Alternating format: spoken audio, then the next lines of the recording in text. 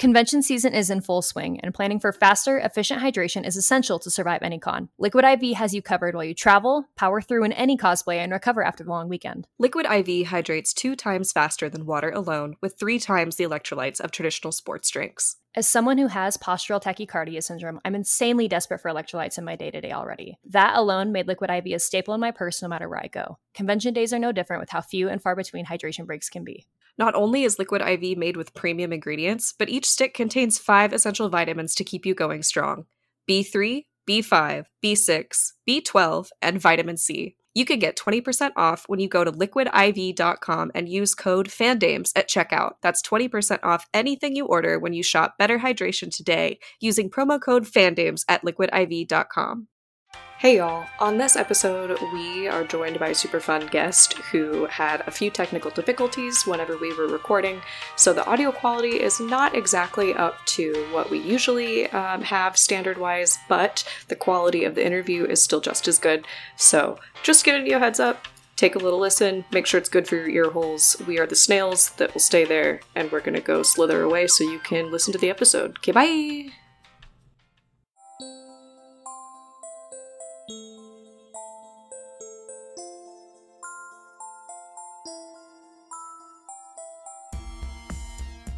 Welcome back to the Sleepover Podcast. This is Fandames with Parks and Nebula, and we have a super fun guest this week. We have Olivia Swasey. Oh my god! Combined your first name and last name into wow. Swasey. It happens. It happens. Howdy. Good to...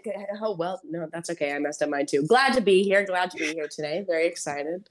I good love that and you glad. say howdy every time. I really wanted to have like a trademark greeting. I just felt like that was something that I wanted. That's so cute. On howdy. Yeah. Well, just like, I don't know, just a way to say hello that everybody's like, oh, it's you, Yeah. I don't. No, I do that too, Yeah. but I stopped in high school because someone commented on it once. I was like, okay, well, that was corny. I don't want to do this anymore. It's not so funny when you comment on it. Yeah, you gotta let the haters hate and just move on. You gotta let it roll off the back, just like a deck. Yeah. Just like a deck. Just like a DAC. We on right. One today. All of us together are on one. It's a Tuesday. It's a Tuesday. Everyone's gonna hear this on a Friday. Yeah, that's true. Everyone will hear it on a Friday and they'll be like, you guys are fucking wrong. What are you talking about? Oh my god, you didn't edit this the same day? What the hell? Yeah. I've never been able to understand editing timelines. They seem so long to me. It seems like editing takes just a wild amount of time. Thank goodness I'm not an editor. Thank goodness you are, Oh, I used to be the editor and I was like, I can't keep staying up till 2:00 in the morning doing this. This is what I'm talking about. That's not a skill set I was born with. No, me neither. Yeah. If I have to sit and move stuff around for too long, I feel like my brain is growing mold. I can't do it. It's not for me. I need to do it and then I walk away and do not see it again. Yeah. That's how I feel about auditions. When I turn in self-tapes and stuff, I just send them in and I don't think about them at all anymore. There's no way. It's off. I don't care. I only listen to them half the time sometimes when we put episodes out and I'll hear it back. I'm like, oh yeah, we did talk about that. Because I just go, it's gone. I don't retain. Dude, sometimes Sometimes when I turn in self-tapes, I will just edit them really quick and I won't watch them because it's hard for me to stomach the myself mostly, I just too nervous. I don't want to watch the whole thing, When I had to take a flight to a con once, I was like, fine, I'll listen to one of the episodes. And I started it, got to the 3-minute mark, and I got sick. I was like, I can't do this right now. And I just didn't listen to anything because I had nothing else downloaded on my phone. I set in silence for a 45-minute flight because I'm like, that was ass. That was ass. I bet it wasn't ass. Or I bet it was a really nice ass. You know what I mean? Yeah, it was when we were awesome at episode 4 or 5 of this, so I still wasn't used to myself. So I was like, wow, that completely bad. Terribly bad. What episode number is this? 29. 29 or 30. Wow, look at you guys 30. go. Yeah. We're getting there. It's been a journey. Awesome. Yeah, dirty 30. Glad to be a part of it. It's you, yay! we've been trying to interview like as many voice actors as we can, so now you get to be Yeah. among that alumni. But our first one was Chris Sabat, and we listened Oh to that in the car wow. together after we did it, and both Parker and I were like, "What? How did he agree to this?" You have to start somewhere. You have to start somewhere, Yeah, right? but I'm we sure you didn't guys did a expect to great start with the job. big leagues. I We mean, should have what been a little bit opener. more humble. Dude, I think go big or go home, right? That's Texas's motto. Yeah, You guys yeah. are right on track. You Well, guys do are on you track. want to give a little introduction for all the listeners of what you do as a voice actor and as an actor in general? Sure, absolutely. So I have been a voice actor for just over 5 years now, but I've been acting since I was very young, very young. My first role ever was in Seussical, which is a musical version of Horton Hears a Who. It's a lot of fun, and I played a Wickersham brother, um, and that was pretty awesome. And obviously, that sparked a deep passion for the arts in me. And I continued on, and I graduated recently in 2022 from the University of Houston with a degree in acting that I'm very, very proud of. Go Cougs! I Nice. actually just went to the zoo yesterday and saw the cougars there at the Houston Zoo. So that was, comforting for me. But I've been voice acting for about 5 years now. And part of the reason that I got into the voice acting part of the industry is that my father, John Swasey, has been a voice actor and an ADR director now for a little over 2 decades, which is quite the impressive, resume, quite the roster he has. And I really am inspired by my dad day in and day out. That being said, I missed his call. I gotta call him back soon. But he is my favorite actor on the planet, and I take a lot of inspiration from him, a lot of support, stuff like that. So it just is very serendipitous that we were able to work together on a lot of different anime projects and stuff like that, and that's been a pretty driving force behind me continuing to audition and participate in different shows and stuff like that, is simply because I want to take over the family business, if you will. Aww. Stuff like that. It's just a cool way for us to be connected, and also I've really, really come to love and appreciate anime. So yeah, I've been at I guess I should mention some shows. Probably one of my more popular shows is Kakegurui. I played the student body president, as well as her twin, spoiler, whoops, Ririka. Oh my god. I'm coming. Yeah, it'll be okay. It's been out for a while, right? I've also been in Vinland Saga. I've been in Bang Dream. Let me think of some other ones here. Hello. People always ask, they're like, "What have you been in?" And I don't know. I don't know. Do you know? I was looking at your Anime News Network list, and Yeah. Parker and I are giant One Piece fans, and we were both like, "Oh my god, she was the Lady Tree!" Thank you for knowing who that is. I literally put that character on my banner, my pop-up banner that I use at my table. I love Lady Tree. If anyone loves the characters that you see for 2 minutes, it's me. Oh, I'm so glad that you guys know who that is.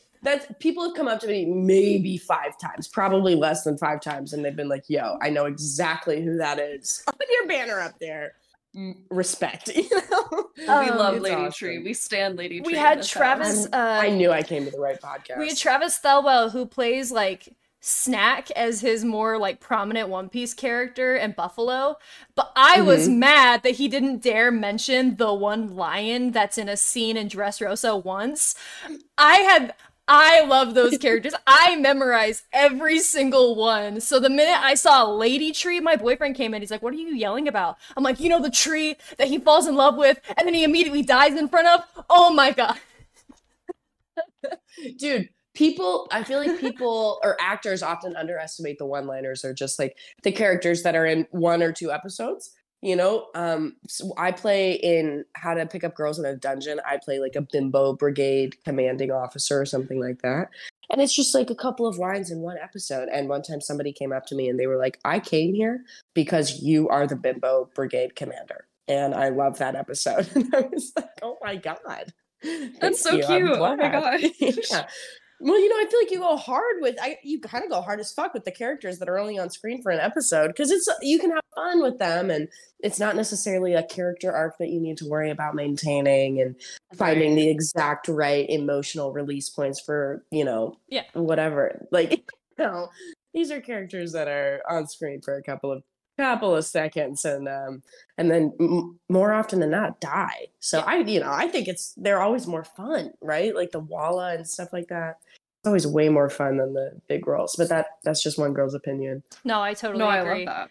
Because all of like the drop in the bucket character designs are all wasted too.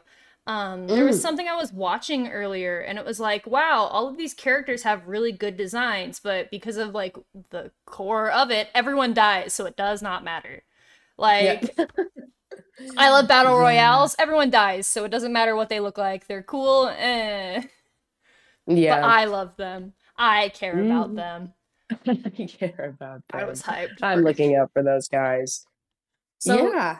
I'm very curious how, if anime, like the only avenue into anime in your life was from your dad, or if there was any show that you liked outside of knowing his work or anything. Yeah. So, well, growing up, I didn't really watch, pardon me. There we go. Growing up, I didn't really watch anime that much. It just wasn't what I grew up with. My brother did quite a bit, but not so much my sister and I. Although there was one show called Michelle, which I don't know if that many people are familiar with that television show, but there was an anime called Michelle, kind of like Pokemon, honestly. Looking back, it definitely kind of felt like a ripoff. Neither here nor there. We watched that quite a bit growing up, and I did really enjoy that, but I just thought my dad was in this weird, funny little show. I didn't associate it as like, oh, he works in anime. I was a kid. I didn't know. But eventually I went to high school. Like I knew what anime was, and I understood that my dad worked in it and had some pretty significant roles within like some pretty popular shows, but I still didn't really understand the community that existed around anime and just like how many people really liked this stuff. You know what I mean? Right. Because a lot of people, turns out. Did you know there's a Death Note musical? Yes. They just did a show for it. Oh my god, they just did a show for it in London. I'm so pissed they did not record it. I saw an article reviewing the show, and I was like, "What the hell?" So anime, obviously, well loved by many people. You know what I mean? And when I was, I think, a senior in high school, I might have been a junior, but I think I was a senior. I started asking my dad about, auditioning for shows down at the studio and stuff like that. Just asking him more about what the artistic process was like, what the creative process was like. Because, he's my dad, he's an actor. I'm his daughter, an actor. I'm curious about what his professional life looks like. And it really blossomed because I was curious about what my dad did all day at work. But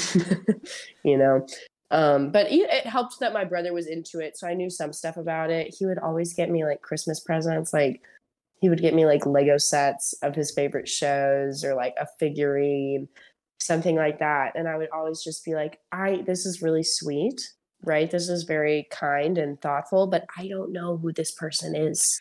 I don't know what show that is. I don't care about this. Like I just didn't know what it was.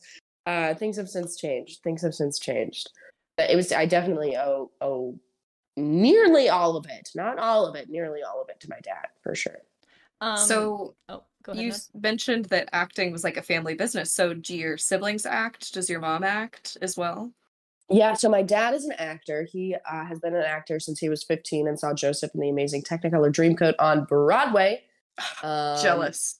Yeah, right. Jealous. And he always talks about the woman who played the narrator, the actress who played the narrator. He was in love with her. I feel like her name started with a J. I don't know. But he originally wanted to be a marine biologist and study sharks. My mom is a stage manager, has been for quite a while. Started out trying to be an actor, quickly discovered that is not one of her many, many talents. She's more of a behind the scenes kind of lady. And she's very good at running a ship. You know what I mean? She runs a very tight ship. And when I was growing up and we would be, getting ready Sunday mornings to go to church and stuff like that, Mom would call out, "You have it's to get a car," and the whole family would be like, "Thank you, Five," just like a real backstage would run, you know.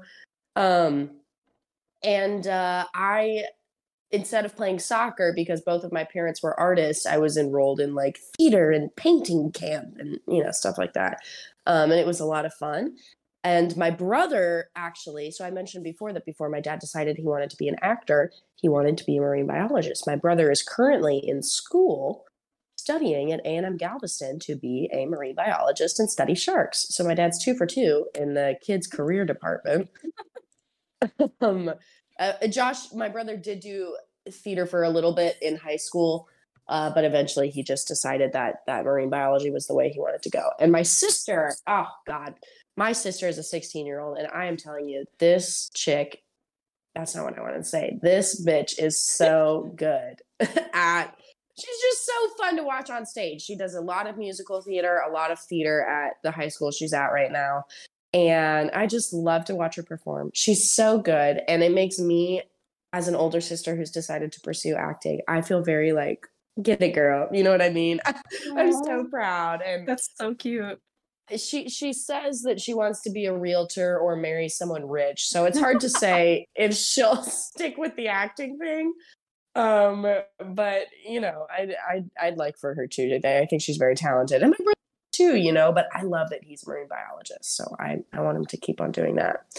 So we're definitely an artistic family. Josh is definitely the smartest of all of us. So, board game nights are fun. Okay. I think it sounds like you guys are all extremely skilled and smart in your own respective areas. I like to think so, without sounding arrogant. Yeah. That your dad is just like, yeah, I'm going to do everything. I'm going to act, and also I'm going to learn all the science. Just fine. Yeah, very much so. My dad's he's a real sweet guy. All the time he says that his greatest accomplishment in life, he's always like, it's the three of you, me, my brother, and sister. He's always like, you guys are the best thing I could have ever done with my life. And I'm like, oh, man, that is so sweet. You are a good guy. Good guy. That's so precious. Yeah. That's so fun. I love those guys. And creative family. I love those guys, man. It makes me really, really happy. I've actually done a lot of research on family compounds because of how much I love those guys. People used to live like mom and dad lived here and brother. Yeah, and you his buy a lived huge here. acre of land and everyone gets a little bit. Yeah, and just with this move to New York that I've got coming up, and now I went to school in Houston. I'm from Houston, so I've never really been outside of the range of my family. I've been always able to go see them when I wanted and certain things like that, and I've just been very nervous about leaving them behind when I moved to New York. I'm like, look, humans are a tribal people, are we not? It takes a village. I don't want to leave my village behind. I like my village, but I also, steps need to be taken. Yeah. I get it. It's just scary. But you gotta leave your village to know you want to come back, Okay, plot of Moana. I see you. Because of both your work and your dad's work, where you're both doing convention circuits at the same time as you do your touring, does that at least benefit more time that you will be at least able to travel and see one another while you're working, or while you're moved and working in New York as well? Luckily. Very much so. Yeah, I've taken a lot of comfort in the idea that dad and I will still get to spend time traveling together, which has been so much fun for us, the past couple of years, especially because that motherfucker has gone every damn weekend. I mean, last year he went to 45 conventions. So that's 45 out of 52 weekends that he wasn't there. And look, mad respect. Did I get a new handbag for Christmas? Yes. Get that bread, but damn. Yeah. But also just obviously quality time is invaluable and I miss my dad, But traveling is a really nice way for us to stay connected and things like that. And that is something I've taken a lot of solace in. And I've been actually upping my game as far as what conventions I'm going to. I've been trying to accrue more for next year. That way I get to hang out with my dad more. Yeah. Aw. So we'll see. If you can't plan for trips home, at least you can work at the same time and still be able to generate and do your normal stuff. That's really cool. That's really sweet. I don't want to keep harassing you with questions about your dad, because obviously I want to hear more about you as well. But as you started to get more into the field, did the realization set in that your dad is like one of the most important voices in some of the most major animes of all time? Well, go ahead. Sorry. Because, well, so I was gonna say, because I'm a 1999 baby and I have young parents, so I grew up watching Neon Genesis when I probably shouldn't have. And because I was like a child, I only did dub anime because I was an infant. I could not handle reading. And so, like, your Yeah. dad's voice has been there since I was a child and has set the like whole groundwork, like with the way that like things like Neon Genesis have impacted my life. It's like your dad has always been like that because of how impactful his voice has been in certain works. Like, did that realization kind of set in for you once you started to become more aware of like what he did fully? It was really once we started going to conventions together that I began to understand what an impact he had made on, kind of a significant amount of people, especially people around my age. Pardon me one more time. Hello. I'm How okay. dare you burp? How dare you be I've been human, doing it too. Olivia? The minute What we the started fuck? recording, I had to. Oh goodness. So embarrassing. No, it's fine. It's fine. But no, I remember him getting an award before I really understood what he did. He got an award for being the most prolific male voice actor in North America, which means that in that year he had, at that point in his career, done more voices than any other male actor in North America, which I was like, damn, that's pretty cool, I don't really know what that means. I did okay on my SATs. Prolific was a tough word at the time, but I was like, that's really cool. Pardon me. That's neat. And then I started going to conventions with him, and people were coming up and like, they were either like, oh my God, or they were like, but like they like not obviously not every time, like, but there were quite a few times when people would come up and they were really freaking out, and I was just like, hello, it's just my dad. Take it easy, people. He's got an ego Calm and down. you are stroking it. It's just John. Chill. Take it easy, but I would just, our tables are usually right next to each other when we're at conventions, and so I would just listen to these people come up and interact with him, and it's a very similar experience to you, Parker. You know what I mean? They would be like, look, I've been hearing your voice in my living room since I was a kid, and that's incredibly special, and you don't know it, but this show has helped me through wildly difficult situations in my life, and your voice has been there for the ride, and like that's impacted me, and I'm grateful to meet you, and thank you for the work that you've done. And when I started, don't freak out, girl. When I started seeing those interactions, I was just like, that is so crazy that my dad has like, and this is a stretch. This is just how I understand it in my head. I'm like, my dad has been other people's dad, like through their TV, like in some weird, twisted way. Some of them are not good examples of good dads, but the sweetest father of all time has to be the one to play the worst fathers of all time, okay? Yeah, right. He doesn't play good guys. He plays bad guys. But just like I was just like, wow, his presence is so reassuring to me, and like how wonderful that other people are so affected by his performance. And also when I was witnessing these exchanges, that was when I really gained a new level of respect for voice actors, specifically anime voice actors.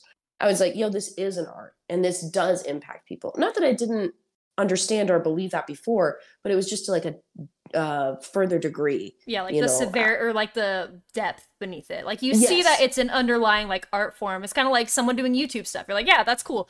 But then when you get that layer of how people genuinely connect with it, it adds a little bit more as like exactly. It's exactly like that. Like Cody Ko, I don't know if you guys know that YouTuber. But I'm obsessed with him. I've been watching that guy since he was on Vine.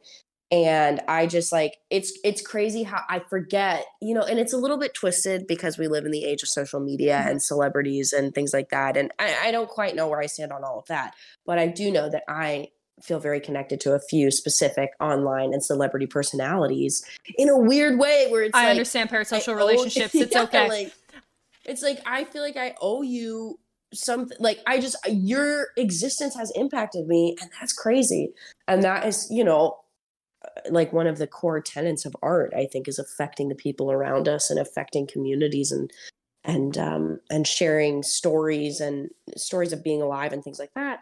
And it just witnessing people be impacted by my dad's performance that he did maybe even years ago. I was just like, that is really, really cool. And I understand what anime means to people now, you know? So it was a very spiritual experience for me, honestly, you know? Yeah, don't worry. Well, I will say, Olivia, that I feel like I had that experience when I met you at SoonerCon, because I was talking to Girl. your dad and was like, oh my God, like I know you from all these things, and like you've been there in these anime, and like that's awesome. But also, then he was like, oh, you should talk to this lovely lady over here, and points to you, and I'm like, who is this? They have the same last name. Wait a minute.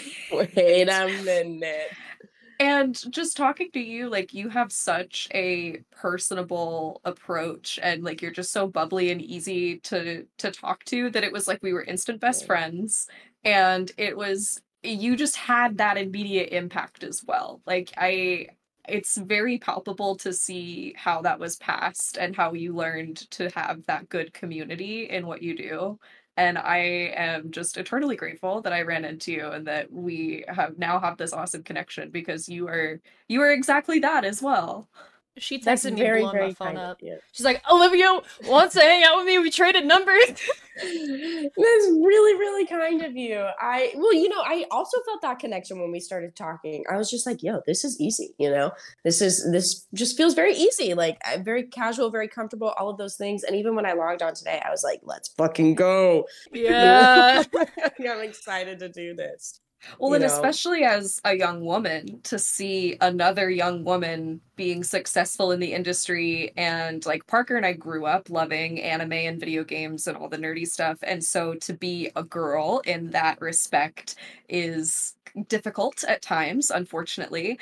And heard. then when you and I were discussing feminism and anime, your panel that you did at SoonerCon, it just clicked of like, oh my God, like everyone else that's a fan now, that's growing up with it now, is so blessed to have all of these industry professionals that are looking out for them, and they have their back in the fan spaces as well. So Yeah. it's just so cool to see how it's evolved, and that you get to have such a hand in that. That's awesome. Dude, I was recently in a play called Photograph 51, and it was about, oh dear God, did I forget my character's name? No, it was about Rosalind Franklin, who was a Jewish scientist in around World War II, and they were just, you know, exploring the structure of DNA and things like that. And she was the first person who took the photo of the helical structure of DNA and figured it all out. But she's not accredited in history because a man took credit for her work. But there's a line in the play, and the character who's actually the villain, he's like, what an exciting thing to be born at the right time. And I love that line. And I feel like when I do those feminism panels at conventions, or when I have discussions with fans at my table about the climate of the industry, especially for women, I get very excited. You know, I get very excited to be a part of the conversation, a part of the effort for, like, you know, representation within the industry and stuff like that. And it does feel like, what an exciting thing that I was born at the right time, that I get to participate in the here and now, and, you know, be able to, like, help unite voices within my generation and stuff like that, in a community that I'm so passionate to be a part of. It's a really special opportunity, you know, because I get to meet people like y'all, you know, and we get to have these conversations and stuff like that. It's, you know, I don't know. It's invaluable, And these to kinds see of it come out of opportunities.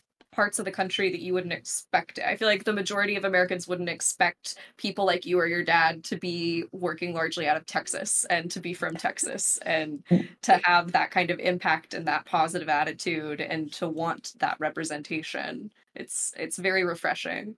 It does, you know, being a Texan and well, I guess I'm allowed to say I'm a liberal on a podcast. That doesn't feel like No, an we're a easy liberal. We're a thing to very. do. I have blue hair. We're a very liberal Yeah, podcast. she's got blue hair and pronouns. We're fine. We're an We're in good shape. We're extremely in good liberal podcast. People at Acon did not notice that when they came in there, and some of them were a little disgruntled because it was Texas, and we were very liberal women. Get a grip, team. Get a grip. It's crazy because I think Texas women are some of the most liberated women. They just, you know, maybe sometimes have a hard time acknowledging it. But it's difficult, being a Texan and being a liberal, because a lot of the choices that my state and local governments make are not ones that really align with what I believe. But at the same time, I'm very proud to be a Texan. I'm very proud to be from Houston. I'm very proud to, like, be from my family and all of these things, like be a Texas family and stuff like that.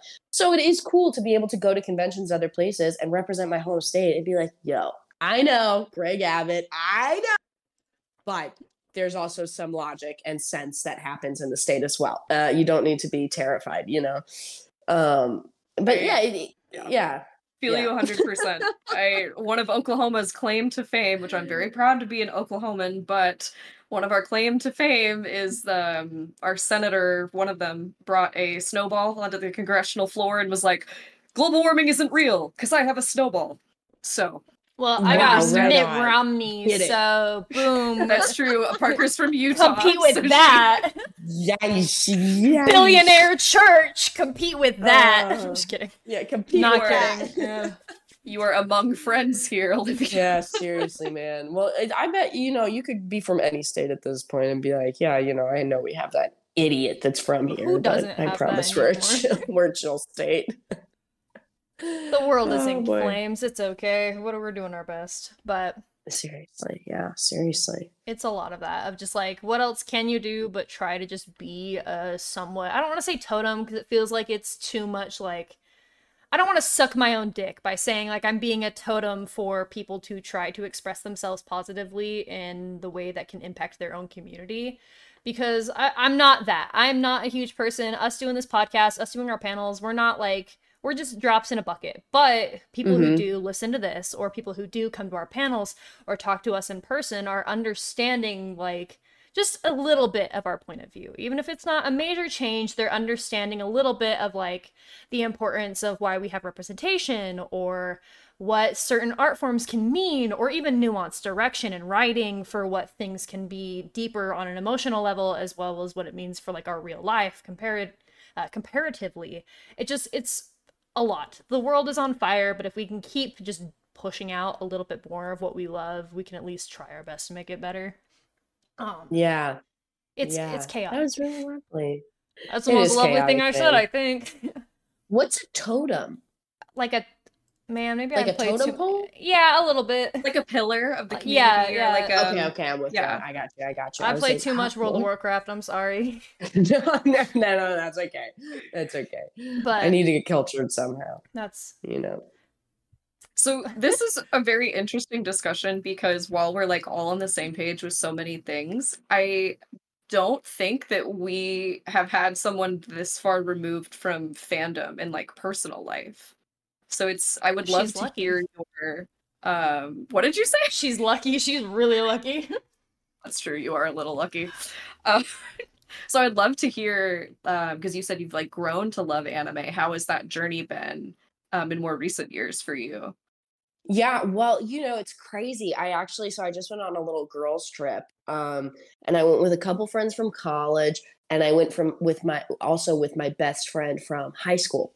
And the high school friend, I haven't talked to her in quite a while. Like, well, we've chatted, but we haven't seen each other in over a year at that point.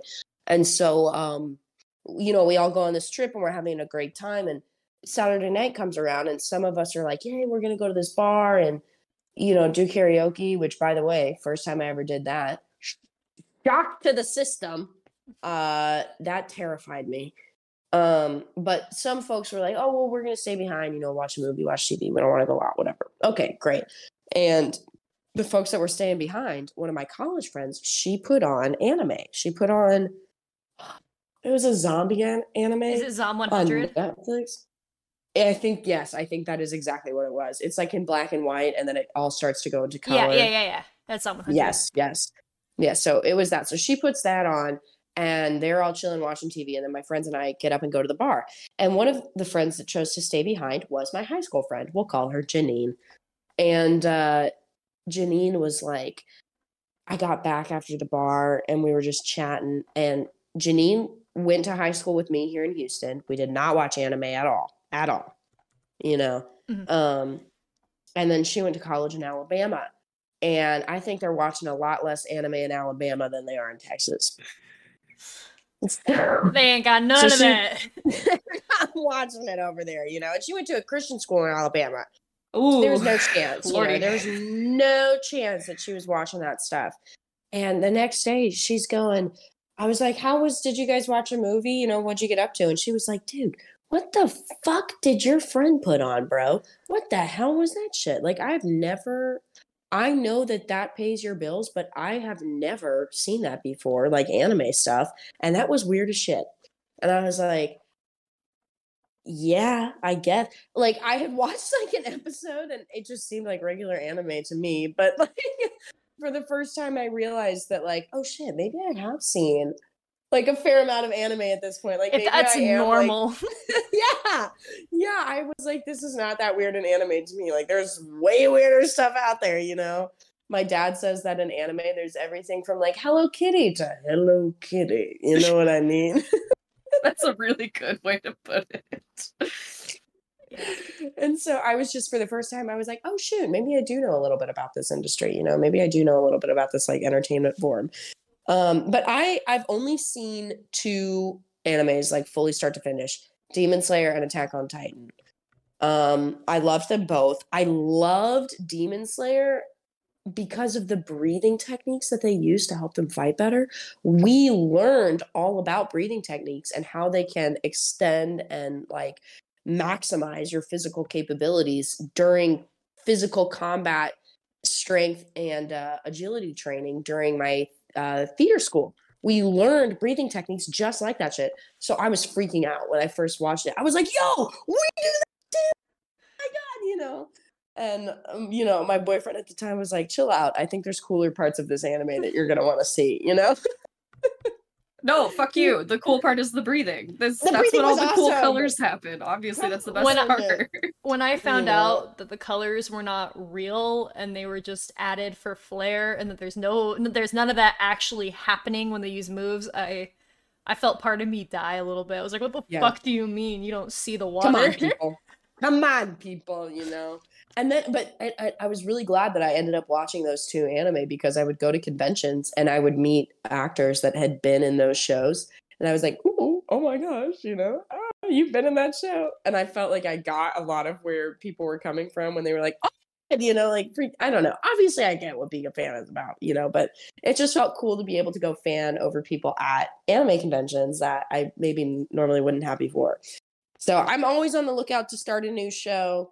But currently I'm watching Good Omens with David Tennant and Martin Sheen. Oh, so really good choice. Yeah, I'm in season 2 now, and I'm a little confused, but I'm loving it. The kitty's made an appearance. Lunchbox has decided to come check on me. Shut up. Is her name really Lunchbox? Her name is Lunchbox, yes. That's a great name for a cat. And she's leaning into the control panel on my headset, so I just the can't way really I hear like you it. for a moment. Okay, we're good. Anyways, yeah. Here she is. Wow, what a big Good morning, Lunchbox. That is a great shot. Oh my God. Okay. Goodbye, sweet girl. Thank you for checking on me. That is awesome. Cat interlude. But there always is one now. Right? She's getting better at it. But I think she knows what she's about. I think it's funny that after you did start to watch a little bit, you did get your fangirl moments, because those moments are so huge. I am self-proclaimed. There has never been a voice actor I've met in person that I didn't start crying while talking to. I don't know why. Really? I'm that empathetic. I start crying. I walked up to your dad, ass out and all. I was like, you're Gundam Akari, and it's so cool. I'm sorry, my ass is out. Will you sign this? And I handed it over, and I'm crying. It's embarrassing. It's really embarrassing, because I'm never at a con. So sweet. Yeah, for you guys. It's embarrassing as hell. Because I'm always in cosplay, so it's like my makeup is running. It's like, this is the worst day of my life. I have a photo shoot in 20 minutes, and I just cried over Jeremy Lee. What the hell?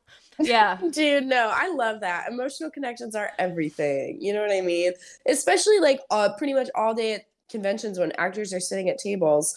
You know, they're getting the same 6 questions over and over. So you're breaking up the monotony, buddy. Like you're you're creating a memorable experience. God, have I made those. Wow, have I made those. I don't think I don't know. I think definitely. I think absolutely. I think when people freak out, they definitely help make the most of the experience for both themselves and the voice actor. My mom, one time, my dad got booked for a convention in Ireland, Mhm. and my mom was like, "Hello, I'm going," you know. So they flew over there together, and it was the first convention that my mom had really gone to. And they're on the plane over, and my dad was like, "Look, Dina, I just, I want to let you know that when we get there, I'm kind of a big deal." And my mom was like, "Right up yours, you idiot," Oh my talking gosh. about, and like rolled over and went to sleep. And then when they got there, sure enough, there were people at the airport with like signs like "Welcome John Swasey," like, "We're so glad you're here," and mom was like, "What the fuck is going on?" Like, what is happening? And then they get on a train and they start heading to their hotel for the weekend. And the handler for dad for the weekend was sitting next to mom, and she turned to her and she was like, "Wow, I can't believe that you're married to John Swasey." And she was like, "Yeah, living the dream, like whatever." And she was like, "I mean, you get to sleep next to him every night." She And milking it a little bit. my mom, without missing a beat, was like, "It's not that great." Oh my god. So, I like when people freak out. It creates a memorable experience. That's so funny. Oh goodness. Yeah, my dad was like, "Awesome. Thanks, Tina." You rule. Thank you. Thanks Appreciate for you, telling babe. him that. Hot stuff. Right on. And Oh even my after goodness. that, she probably doesn't think he's hot shit when it comes to how much he gets done, huh? Girl. My mom gets a lot of stuff done. It can be hard to impress that woman. She is very good at her job. Very good. That's so funny. Mm-hmm. That was like when Parker and I did our first live panel at FanX in Salt Lake City. There was this mom that came up because we were talking about girls and women in cosplay and like the conventions only existed because of like young women and like college age girls. And this mom came up to us that was very obviously excited about our panel and asked for our autographs. And I was like, what? What are you talking about? So we gave them to her. And then I came home and was trying to talk about it with my family. And my dad's like, "So they wanted an autograph for your blog?" I love that he calls it a blog. Thanks for humbling me. Appreciate it, Pops. Everybody needs to be humbled every once in a while, and boy, are family members the best ones to do it. Your blog. That is so funny. Oh my He does God. not know what we do, and he still doesn't know. We've been doing it for He's- 2 years. He's 65 now. He does not know what the fuck a podcast is. He's good on the learning. I'm sure. He's like, "Yeah, y'all go into the garage, do your little thing. Yeah, have fun out there. Have fun out there. Playing with cans and strings out there." Yeah. Oh my goodness. It is really funny. I don't know. It's funny that he doesn't understand, but it's also funny because at that panel, my mom was sitting front and center. Anytime I said something, because I don't show my full personality like on the podcast when it comes to like in-person things because I try to be a little bit more professional. But every time I would say something where I'm trying to be professional and display myself in a professional manner, my mom would look right at me and go, like, "Okay." For non-visual people, she just does like a flat wide like head shake at me. Because she knows who I am, and I'm not like quiet and professional all the time. I'm annoying, and she knows it. And she corrected you on a couple things Oh too. hell yeah, she she interrupted corrected the me. panel. And I don't blame her. Mom's That's her thinking mom shit. jewel. That's her thing. That's her permission. But yeah, I get where moms are coming from. My best friend's mom all the time. My best friend will try like when we were going to this girls trip. Her mom sat us down and she was like, "Be careful. You're going to be close to the border. Don't go into Mexico. If you want to come back with your head, right?" And And, just be careful, use your head, keep your drinks covered, blah, blah, blah. And, while we're there, my friend is trying to like put her arm on her mom's shoulder and mess with her hair and shit like that. And just be like, Mom, shut up. Like, it's fine. But all the time, she'll be like, I made you. You are of me. The hair that I'm touching, I made that. You don't need to say anything to me. And at the end of the day, they're right. I believe her. She did make that shit. I I get cannot it. deny it. You're right. Whatever. Yeah, You they made win. us. They made you win. You made me. I guess you win. I guess you win. But my mom's also a redhead, so I just generally concede to what she says. I get nervous. Yeah, I'm done. All you. Yeah, you take the reins here. I'm not gonna oppose you on this one. Oh my Absolutely. goodness. That's so nice that you have such like a strong-willed mom, and to have that like that centering. I've noticed like Yeah. Parker has it as well, and that it's just to have that very centering and humbling but still very supportive female figure in your life. That's awesome. Yeah, man, there is something about having like a woman as your mother, you know what I mean? Just like somebody who is not afraid to stand up for themselves and does wear high-heeled combat boots, you know what I mean?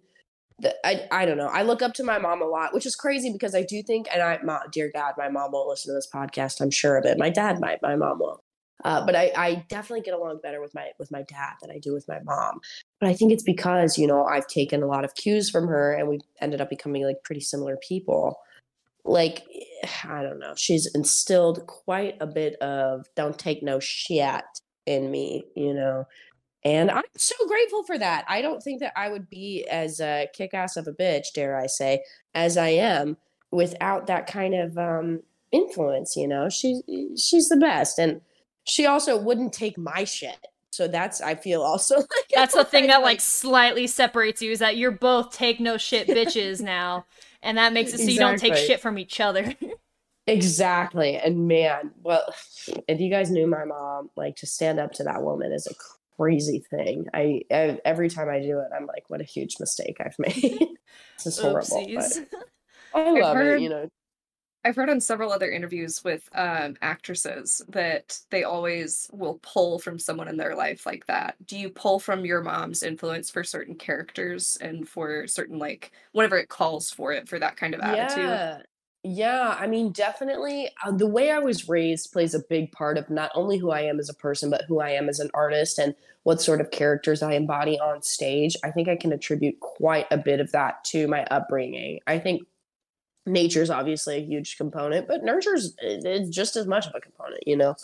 But as far as like my parents, there's been a couple of characters that I have pulled specific. Oh God, 10% of my battery remaining. We'll deal with that in a moment. Um, there's been a couple of characters that I have specifically pulled elements of my mom and dad's personality or mannerisms, behaviors that they frequently do. But it's only been a handful of times. Substitution, which is kind of what I think that practice is called within acting, substituting somebody from your own life for a character that you're speaking to or playing. That I get nervous about that sometimes because I feel like the only things that I truly want to pull and like find honesty within are feelings and experiences from my life rather than people. I just get nervous. I sometimes don't want to include other people like that in my process. Just because like there's something to be said, like subbing in an old ex-boyfriend for a disgruntled lover that you're playing opposite, like you can pull feelings from that, but if you are really thinking of that character as your ex-partner, you're going to bring in a lot of feelings and emotions that are specifically tied to that person and that relationship. And sometimes that's beneficial, but sometimes it's also beneficial. Sometimes it adds, complicated layers to the character's relationship with one another that the audience won't understand. And so I think it's really important to kind of like make it up, like play it out. Like I always think of it like the way I was a kid. Like I got my degree just in playtime, essentially, in professional play dates is kind of how I think of it. You know what I mean? But it's like the backyardigans. right? When they would might travel to a new land and invent all of these characters and storylines and stuff like that. That's kind of how I imagine taking on a new role for an anime or on stage or behind or in front of the camera, whatever it is. That's kind of how I imagine it. Is like, yes, I can use the experiences and feelings that I have garnered from before this, but I'm going to create a whole new game for this rather than use players from old games, just because I don't want to accidentally cross any emotional lines. It's a disaster up here in my brain as it is. I don't need to I feel confuse that. things, Me too. I don't, you know, I don't need to confuse anything for reality. Takes enough to keep me afloat as it is. That's a very unique take, I feel like, for acting. I feel like so many people, especially voice actors and character actors, will say, oh yeah, I remember this random person I knew in childhood, and that's kind of what I channel to do this character. But to separate it out in the emotional standard is really interesting. Well, I feel like when you're acting, I mean, you're embodying the human experience, right? You're embodying what existing as a person in this society means. And obviously, your own set of experiences and relationships aids in that storytelling and in that portrayal of what the human experience is like. But in order to make it something universal, something that everybody can find a way to relate to that particular experience, I feel like you just kind of have to distance yourself from your personal life and step into the character rather than bringing in elements of your personal life. I don't know if that quite makes sense. I've never written it all down, so it just kind of jumbles out. But that's kind of how I think of it, man. And I will say I went to a very traditional school for acting as far as what the approaches to the craft are that they teach at U of H. It's a very traditional approach. And I really dug that. And Stanislavski, he does do a little bit of substitution. That was the main guy who we studied while we were in school, was Stanislavski. And he does do a little bit of substitution, but I feel like he also does a lot of what do you feel, man? And how do you think that person feels when they feel like this? And how can you combine what you feel and what they feel when you're feeling the same thing? Yeah. And portray that as one person experiencing that. You know what I mean? Yeah. It's very complex and it's very artsy fartsy and I don't know. Sometimes I get overwhelmed talking about it. It's a lot, portraying the entire human experience in one story. That's a big responsibility. Yeah, absolutely. Yeah, right. But some stories do it great. Avatar: The Last Airbender, they do that shit so well, bro. I just feel like the way that story is told and the way that those characters are performed, it's easy to find ways to relate to their stories, Absolutely. I don't know. Yeah. I think you would really enjoy Full Metal Alchemist Brotherhood, which your dad is actually in. He's one of the side characters, but he is not a side character. Oh my god, is he not a side character? In terms of, is that the one with the dog and the girl? Yes. Mix? Yes. Oh, yeah. That sounds horrific. That's only for one episode. That's one episode. But it's a very good study on the humanity of loss and grief and finding yourself in your family and finding your strength through not only your chosen family, but also the family that chose to stay with you. Wow, and the complicated relationship between, because your dad plays a deadbeat dad that doesn't really know he's a deadbeat dad. But it's the relationship of he still cares for his sons, but he abandoned them, basically, and how do his sons keep going? And then when they meet together again, they have to work together and they are forced to go through those feelings for the better of everyone around them. And it's a little forced therapy. Yeah, a lot of forced therapy in that series, actually. But. It's my favorite story ever, and I highly recommend it. Really? Okay, heard. Much obliged. I've heard a lot of people talk very highly about Full Metal Alchemist. Is it specifically Brotherhood that you're recommending? Both are very good, but Brotherhood follows the manga more closely and is a little bit better in its liberties. I say you should watch both, but I would watch Brotherhood first, and then when you have time to just watch the original, because it's good. It's just different, and it's not finished on the first one because they didn't have the ending, so they were just kind of here you go. Yeah, the first anime caught up to when the manga was being written, So the anime writers were like, we'll just figure it out. But the second show.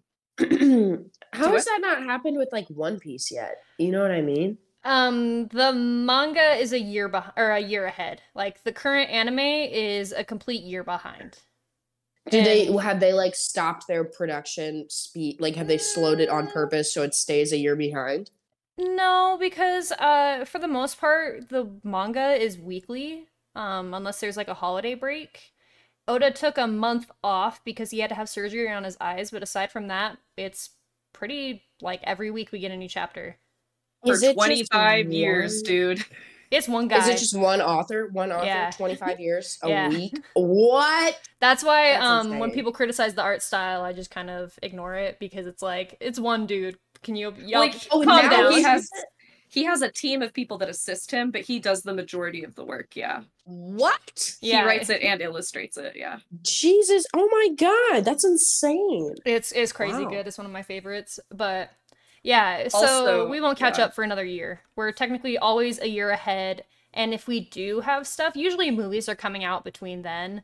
Like it takes there's probably a new One Piece movie every 3 to 4 years, maybe 5. That's insane. And so they get like crazy. A little bit more time with like the production companies for the anime to like hold back a little bit so that they can produce their actual movie, and then they go back to streaming as usual. But dude, I don't mind, you know, like with like Grey's Anatomy and like Friends, like shows that ran. I guess Grey's Anatomy and Friends aren't necessarily great comparisons. Grey's Anatomy for sure. Love Island, like these shows that have been running for like 20 plus seasons. It's like, oh my god, man, like what is happening here? But I'm down with One Piece and other animes that have been running that long because my dad's in a lot of them, and so I'm like, your dad's coming back too. Like he's coming back. That would be cool. Is he coming back in One Piece? Yeah, absolutely. Oh yeah. Oh my god! As soon as we finish this arc, he gets a major character boost.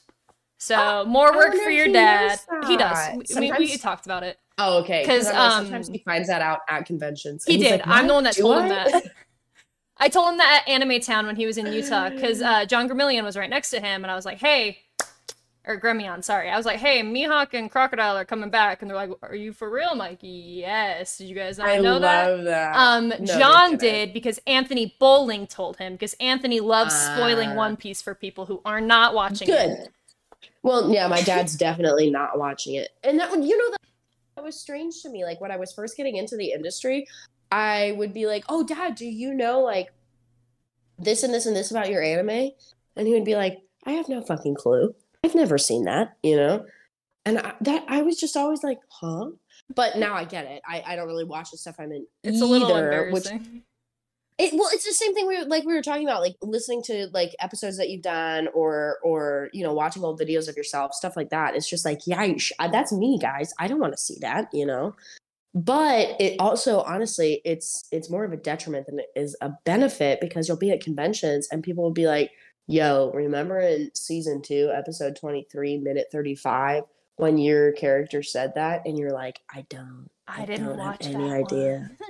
Or they'll ask about parts of the show that my character's not in. And I'm like, right, I don't know about that, dude. If my character wasn't in that scene, I have no idea what's going on, you know? Right.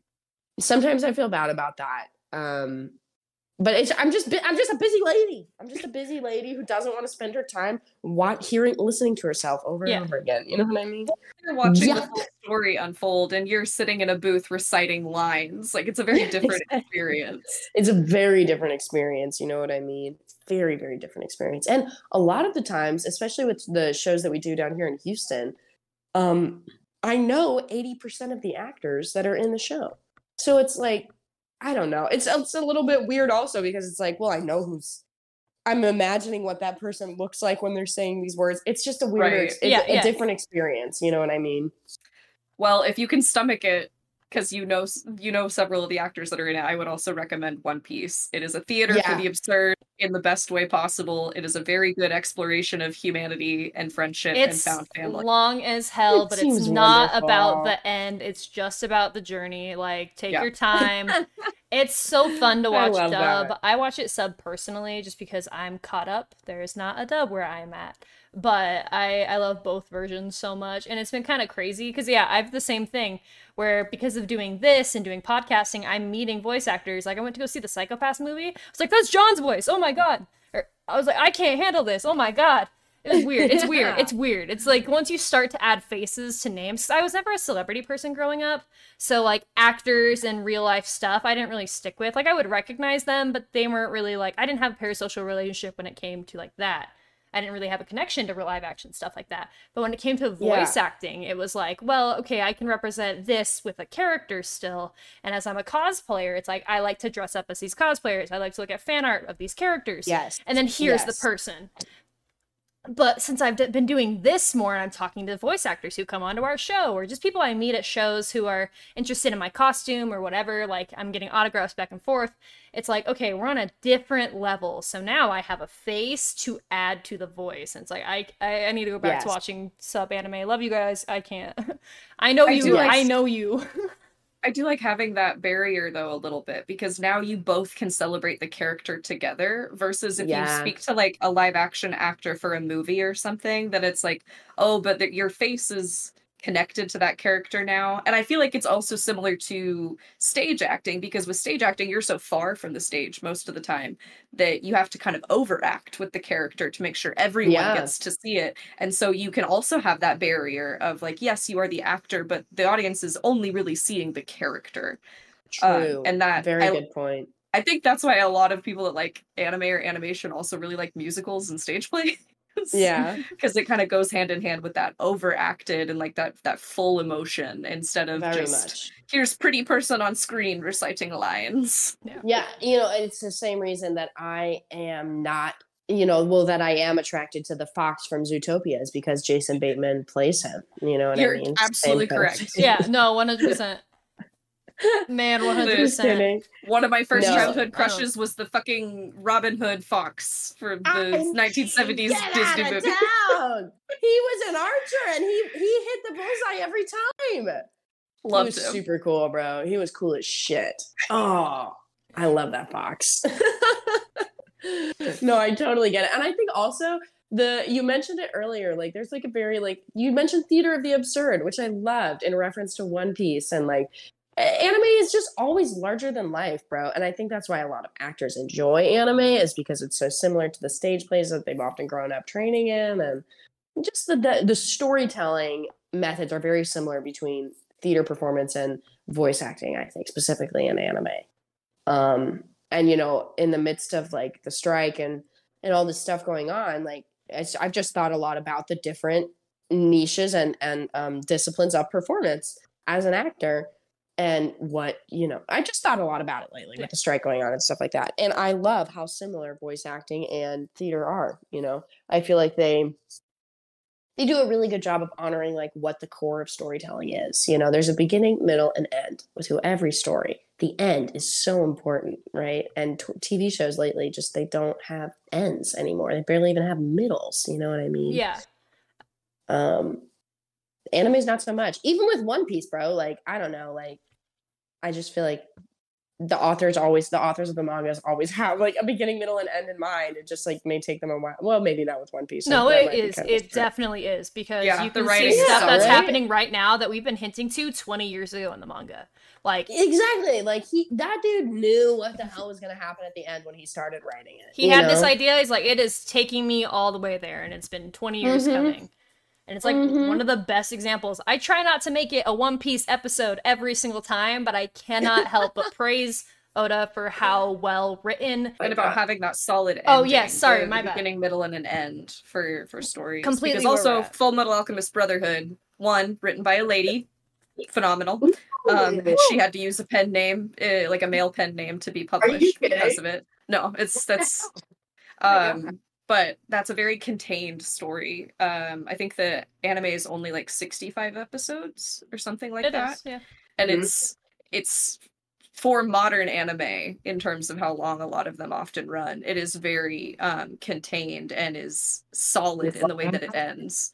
So those are your two recommendations. You have 1,000 episode anime and then one that's 60 episodes.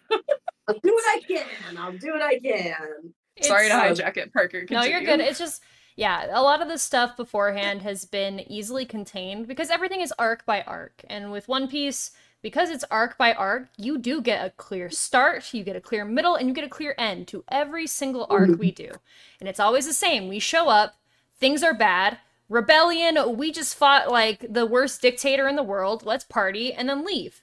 Over and over and over again. But the way that the formula works is that we keep moving up and up and up. And more, you're dealing with people losing their rights, you're dealing with people starving to death. Like, we're getting more and more serious, and at the same time we're watching personal growth within our crew that we've been stuck with since the beginning as we gain more people even, and you're watching as like we start to become more and more emotionally aware of circumstances around us as we liberate all of these people. And it's like, even though the story is still going, you see the roots in the very, very beginning and how they tie over now.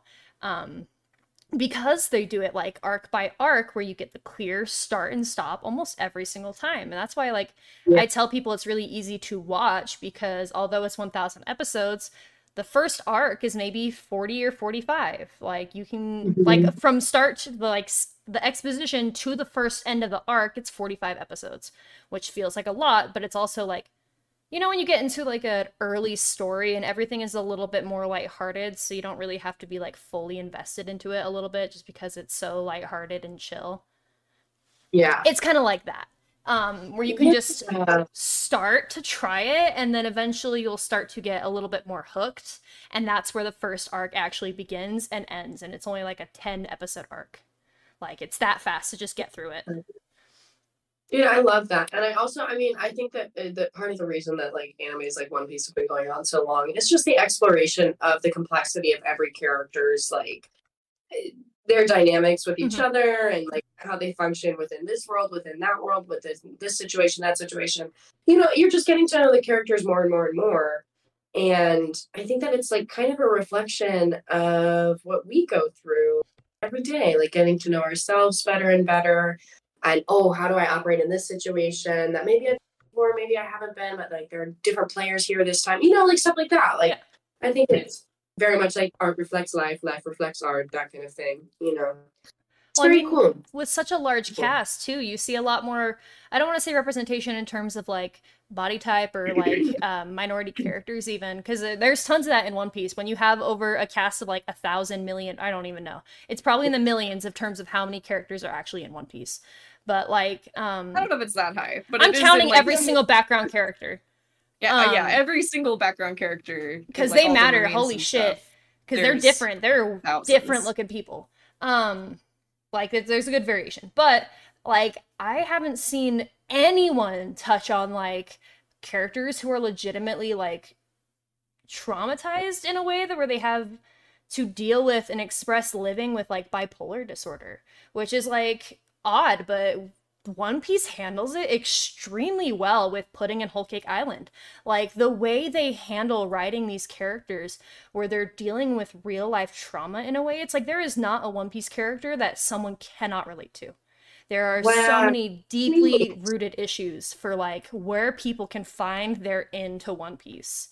And that's the best part of it. Like, I immediately fell into it with Nami at the very beginning because I've had to deal with issues of like being an older, because I was a latchkey kid, and that's fine. I've talked about it before. I was a latchkey kid who kind of had to like raise my sister a little bit. It's just, that was my circumstances and it was fine. But because I felt like I had so much weight on my shoulders, I couldn't be myself for a long time throughout my teenage like years and just trying to keep up with everything around me. I deeply related to Nami just finally being able to ask for help in episode 30. Like, it got me. It grabbed me right then and there because it was so easy to feel like there was a character who was one-to-one in my situation that I felt like I finally felt a little bit more free to explore. And it was huge. That's amazing, dude. And that again goes back to why, like, I think voice acting and stage performance on bomb.com. It's like the ability to like empathize with everybody going through experiences that are similar to you know? Yeah. I also think it contributes a lot to women in these spaces a lot, and female fans and females being females, sorry to sound like a redditor, Females. women being like involved in the back end side of it and being in the industry, because that's being brought more to the forefront as the needle is moved more towards the middle in terms of like demographics of who's watching and who's participating in these stories and these shows. Yeah. Because it's no longer just about power scaling. Now it's also about what are the consequences of the plot and what about these character relationships. And I really enjoy that. Absolutely. I think like there's a lot more thought and detail that are like very intentionally practiced behind each story that's like been told, like with like a lot of the newer animes and stuff like that. And at the needle that you're talking about of the demographic of who's consuming and watching anime on a daily basis swings more and more towards women. It's also like I feel like then we start to see the reflection in what is being produced, like what sort of stories, probably ones that center women, that platform like issues that like maybe specifically women deal, like all of these things are also becoming more and more of a presence within anime production. And that is so important, you know, and again, allows more and more and more of us to begin to empathize with people that maybe we weren't able to empathize with before because those stories weren't being told on a frequent enough basis, you know. I don't know. I think that we're seeing a really lovely trend in anime lately of like who's being represented and what sort of folks are consuming the entertainment and stuff like that. And bro, always I have felt like anime is just like one or two steps ahead of like the rest of us, like community wise and acceptance and tolerance wise and all of these things. Like I feel like there was a lot more acceptance at an anime convention than there was at like just out and about in a city. You know, I don't know. I feel like folks in an anime convention get it, and they're just like, oh, that's what you do, that's what you're about, right on. I may not be about that, but I don't. That's fine. Like it doesn't matter, you know. Like we both still look awesome in our cosplay, and that's at the end of the day what we came here for, you know. And like I don't know. I think the anime does a really really good job of practicing a lot of the values and morals that at least I would like to see more of, you know, in our day-to-day societal existence.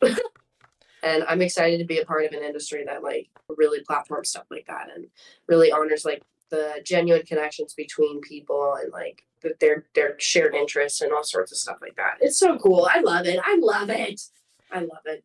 I love it too. And I love that modern anime is kind of giving more women an entry point because of things like Dragon Ball. I always say, because I don't know, power scalers and men would dominate things like Dragon Ball or One Piece or not, like the big three, Bleach, Naruto, like those were dominated by men to such a degree that like they'll convince you that Sakura is the worst written woman of all time. And why?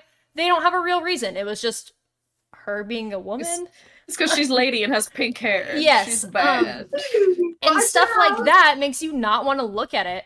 But when it comes to, like, once you get that in with things that are a little bit more modern, like even Spy Family as a point of reference, where you have Yor as a frontline character who, I mean, she's a housewife, but she's also very, very strong and presented as such throughout. And it's a good entry point for people because once they start to get that entry point into new modern day anime where it's a little bit more feminist leaning or a little bit like left leaning even, you get that entry to older animes where you start to realize that a lot of these older ones have always been a little bit like women focused in some degree. We were just seeing it through an overly like sexualized lens from men who weren't really understanding the point. Like, with Neon Genesis, it's always been about women, low-key. It's the sacrifice of mothers. That's one of the main plot points, so why are we talking about anything else? Where it's like, it's so hot how Misato is, okay, but what about the part that she's, like, having to fill this gap as both a mother and a protector, but she cannot do both at the same time while maintaining her job? Like, why are we not talking about these main themes? Because they're so important, but it felt like they were glazed over by everything else there. Or it's like, why are we focusing on the sexualization of teenagers in this and not actually what it's about?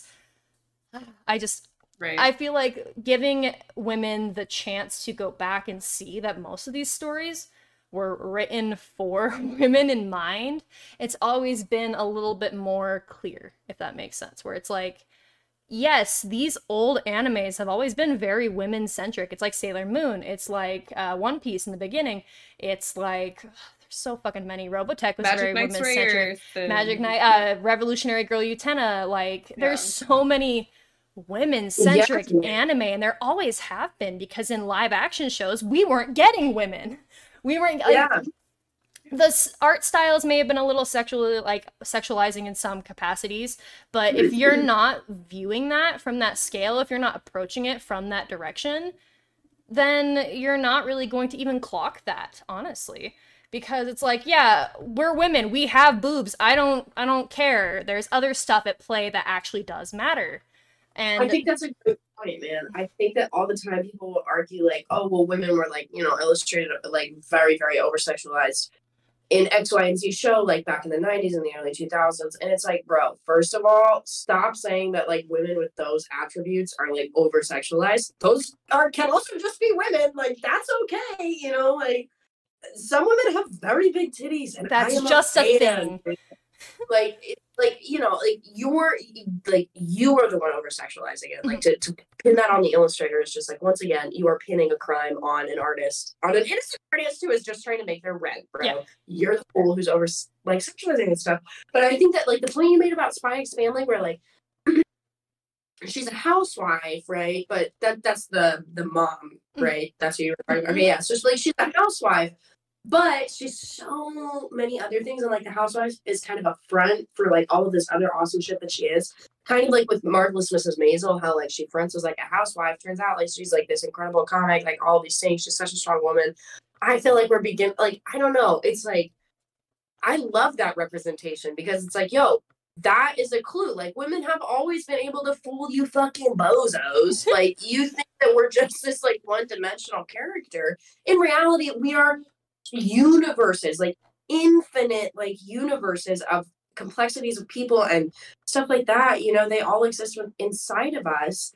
And now that we're seeing more, like, women-fueled stories, whether there's female representation in, like, production, writing, acting, whatever part of the storytelling process it is, I'm getting excited about it, because it's like, yo, I feel like I'm beginning to see more and more of myself reflected in media, and that is dope as shit. Yeah. That is so cool. Yeah. You know? That's like when Wonder Woman came out in 2017. My oldest niece was only 1 at the time. And I remember walking into Walmart and seeing all, like, the back to school stuff. And they had, for years and years and years, it was always just Batman and just Superman on their, like, superhero signs for their back to school things. And I love both Batman and Superman. I love DC Comics. But for the first time in my life, it was Wonder Woman that was in the center because of that movie, and I almost started crying in this Walmart, thinking, like, my niece gets to grow up in a world where Wonder Woman gets to be in the center now. And it's a special thing. It's a very special thing. It's very, and, like, with She-Ra, with the new She-Ra show that came out a couple years ago, with The Owl House. If you haven't seen The Owl House, highly, highly recommend. It has really great queer representation. It really, like, just fucking punches ageism in the face when it comes to characters. There's a lot of characters of much older ages that are still very important to the plot. It's also very representative of Hispanic cultures and Hispanic Americans, and it's phenomenal. I love it with my whole heart. And it's that same, like, female-centric story, because the main character is a preteen girl, and guess what? She figures out she's bisexual halfway through the show and has a girlfriend, and it's just this, like, they're still saving the world. That's just kind of a side plot, but it's still there, and it's so I love it with all my heart. That is so wonderful. Oh, it's called The Owl House? Yeah. The Owl House, yeah. Okay, I just might have to check that out. My evening plans might just have taken a turn. You should. It's on Disney Plus. Okay, and it's so good. It's not that long either. I think it's only, like, 3 seasons, but it's a kid's show, so the seasons are only, like, 8 or 9 episodes each. No, they're longer. Are they longer? There's two full seasons, and then the 3rd season, I'm pissed that the show got canceled, but they let the showrunners wrap up the 3rd season with 3, like, hour-long episodes. So there's 2 full seasons, and then the 3rd season is, like, 3 hours-ish long. Dude, say what you will about quote-unquote kids shows, but I'm like, I fucking love them. No, they're good as hell. Yeah, we watch. That's what we watch in the hotel room when we're at a con. Like, we don't have Netflix, but we can always reliably have Bluey on. Yeah, dude, like, oh, that should be making me cry sometimes. I'm like, those parents love those kids so much. Oh, Damn. you want to cry at kids' cartoons? The new DuckTales, which No. also has really good girl representation. The new DuckTales Ooh. is so New good. DuckTales fucked me up. I watched it with my dad. Yeah. So good. Ooh. Hey, can we do our it's certainly not Bimbo Brigade, which I'm remembering from earlier, but it is beach episode and boss battle. Yes, I was gonna cue Yeah. us back into that in a sec. I had it on the back. I was like, okay, well, what time do we start that? But we'll If we could happily stop. start that. Do you want to get us started with our beach episode and boss battle, Olivia? We gotta usually do start with boss boss, yeah. battles first. Yeah, That way we okay. can end on a lighter note. I'll do boss battles first. I had a friend bail on some plans that I was really, really looking forward to last night, and it really bummed me out that they bailed unexpectedly. I understood, but I was pretty like upset and disappointed, and it blew. It blew. What That about you does guys? blow. That sucks. Parker, what's your boss battle? I had it and then I lost it. My work day has just been a pain in the ass. My manager is on break, or she's taking a nice, well-deserved vacation, which is fine, but we're an office of 5 people, so I'm feeling it, and that sucks for me. I'm very tired. I have not been sleeping well because of just how much work is on my plate, but we're doing it. It's fine. Nebula? My boss battle is that I ran out of my medication for 2 weeks, and so then my body like went back to normal, and which is not fun for me because I got ADHD and depression, so my brain was like, let's go crazy. So I haven't been sleeping super great, but I'm back on my meds now, so now I just have to ride out that like 2 week period where my body can readjust to it. So I'm just so tired during the day, and then I'm like a fucking cat running laps at night. I'm like, I can't sleep. My brain's going so fast. Totally get that. Well, Olivia, what is your beach episode? Beach episode. It's a tough call. I've got 2 options. And I will Lay let them you. both out. We'll Yeah. do 2 this time. Okay, great. I got to go wakeboarding with my roommate, and I've just recently gotten into wakeboarding. That shit fucking rules. It is so fun. And I found a wakeboarding cable park here in Houston, and my roommate went with me, and she face planted a bajillion times, but like she was such a trooper, and like we got in and out afterward. It was just a really nice evening. And she like came to do this thing that I really love with me, and it made me feel special. And then I also get to see my mom later this week. Love you. Yeah, I love that bitch. Dina! Love you. Shout out! Woo! No, that's awesome. What about you guys? What about y'all? Neb, do you want to go first? I don't know. Oh, sure. I was gonna let you swap it up a little bit. Swip it up. I was trying to say swap and switch, and it came out swip. Yeah, I heard you. Swip it up. Swip. My mom and I went to visit some family over the weekend that lives out in East Oklahoma, and they have like 24 acres of land or something. And my uncle built this cabin in his 60s by himself that he and his wife have retired to now. And he is like, he looks like Abraham Lincoln. He carries a fake ID in his wallet that says he's Abraham Lincoln to show his great grandkids. Cool. And he's super into like nature and all the weird parts of it. Like their whole house is full of taxidermied animals that he's hunted, and like, because they try to live off the land as much as they can. And when I visited them last, I was like, hey, you've got a bunch of cool skulls. I would love one of your skulls that you get if you don't want it anymore. He's like, yeah, cool. And so then my mom got a text a few months ago and was like, hey, I have a hog head for her. Tell her that next time she visits, she gets a hog head. So I got my fucking hog skull. And I'm very excited about my hog head. You damn Oklahomans. Congratulations. That's wonderful. That's wonderful. Beach episode indeed. I love bones, and I love that my uncle also loves bones and was like, she's gonna love this bone. What about your other cool find you got? Oh yeah, so when I went to go put the hog head in my mom's car over the weekend, on their veranda, their like giant wraparound porch, there was this bug that was laying down, and I'm like, oh no, what's with the bug? What's the bug doing? And I love moths, and it was a hummingbird moth, completely intact, unfortunately dead, but good news for me, because I took that sucker home, and now I'm going to see if I can pin him and put him in a frame. Yeah, baby, Shadowbox Cindy. That's incredible. That's super cool. So I yeah, like that's these. I Weird. love moths. They're so funky. They have such unique They're fun. designs. This will be my first moth to my pinned collection because I have a couple pinned butterflies, but not moths. So Congratulations. What a thank you. find indeed. Parkour. My beach episode is that I cannot give myself any breaks whatsoever, and I've already started my next 2 cosplay projects that I have to work on. Technically 3, but one of them is already done. I just have to order the tattoos for my back. Because I have a month until FanX. I've already gotten my swatches for my Odin and Kinemon cosplay. Those came in today, and I picked the colors.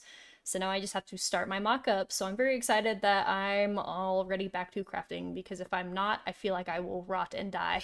So I just like crafting. It's fun. I'm excited to make some pretty big costumes. I originally wanted to compete in this one because I'm using silk and I'm having to French seam the whole thing and make it look fancy and cool. But I just don't have time to compete, and honestly, competing can be kind of a wash when you spend so long like a really, really incredible costume and no one else likes it. So it's like, I'm not doing that anymore. We're just gonna do what I want and call it good. Make it for you. Yeah, so we're doing that, and my friend is 3D printing my swords for me. I got the pieces for Kinemon swords because it's just 2 identical blades. I'm gonna use a little bit of like automotive vinyl on those so that they're all shiny. Very cool. I'm very excited to have a bunch of swords to display around my house because they're plastic, so what else would I do with Hell them? yeah. But That's awesome. I can't wait to see those photos. Those are going to be cool. Thanks. I have a month to finish. And then I have another, technically for the same day. I bought the costume, but I'm going to alter it very heavily, which is sad because they did not send me my wig with it. But we're doing that with 2 other friends of mine. We planned this really intense, like, studio shoot because what we're cosplaying from is, like, very cutesy, but also very edgy at the same time. So we're gonna basically like use this cute pink background and like put up anime figures and stuff, and then we're gonna like over time mess it up. So I'm very excited for that. Lots of stuff going on, lots of stuff. And then I also planned a 10-person Persona shoot that's happening in 2 weeks. So yay! I don't sleep. Olivia, for context, she just made a wig that took her 15 hours because there were prongs coming out of the side and the top that she made from scratch. And, Of course. and now she's like, all right, here's all my I have to make a big projects I have disc to for my head. Please, man. I gotta make like a big Good disc on you. and That's do all of good. that, and that's gonna be How fun. many costumes have you finished this year so far? Is it in the 40s now? Yeah, I think so. Yeah. That's a load of costumes. There's too many. I actually have genuinely lost count. Commission Oh my wise, God. I've only made. Cool. Why would you ask me Okay, that? don't Now I worry really about don't know. I'm Ask pretty me sure it's that. in 30s or 40s though. That's incredible. Thank you. That's amazing, dude. I'm on some degree of drugs. I don't know. Yeah, best of luck. I want some of those drugs, man. That's incredible. It's a little weed. It's okay. But yeah, I'm making a lot of stuff. I'm making a lot of stuff. It's very fun. I'm very proud of it. It wears me down to the bone sometimes, but when I get to see the finished product, it's fucking incredible every time. I have really, really good photographers and suppliers for things, and I have good people in my system. So if I need 3D prints, I have someone who will always be there to help me out with it just because we're friends. That's what we do. And it's just really nice to have support systems in my cosplay field that make it so I can be productive. Because damn, am I productive? That's incredible, man. Congratulations. Thank you. It's my Well, pride and Olivia, joy. thank you so much for joining us. I feel like we just chatted and talked and hung out for 2 I hours. didn't even feel like we were practically, podcasting. and We were just It chilling. didn't even feel like we were podcasting. You're just so easy to talk that's to. really awesome. Well, you guys are easy to talk to as well. Thank you for having me. This was such a delight. Do you have anything you'd like to plug? Any projects you can talk about that are coming out, or any social media that you want to give out links to? Absolutely. Oshinoko is out right now on High Dive. I'm very, very excited about that show. And Vinland Saga Season 2 just came out on Netflix. And I'm very excited about that show as well. My character, who I thought was going to be left behind, made a comeback. And Yeah, let's go!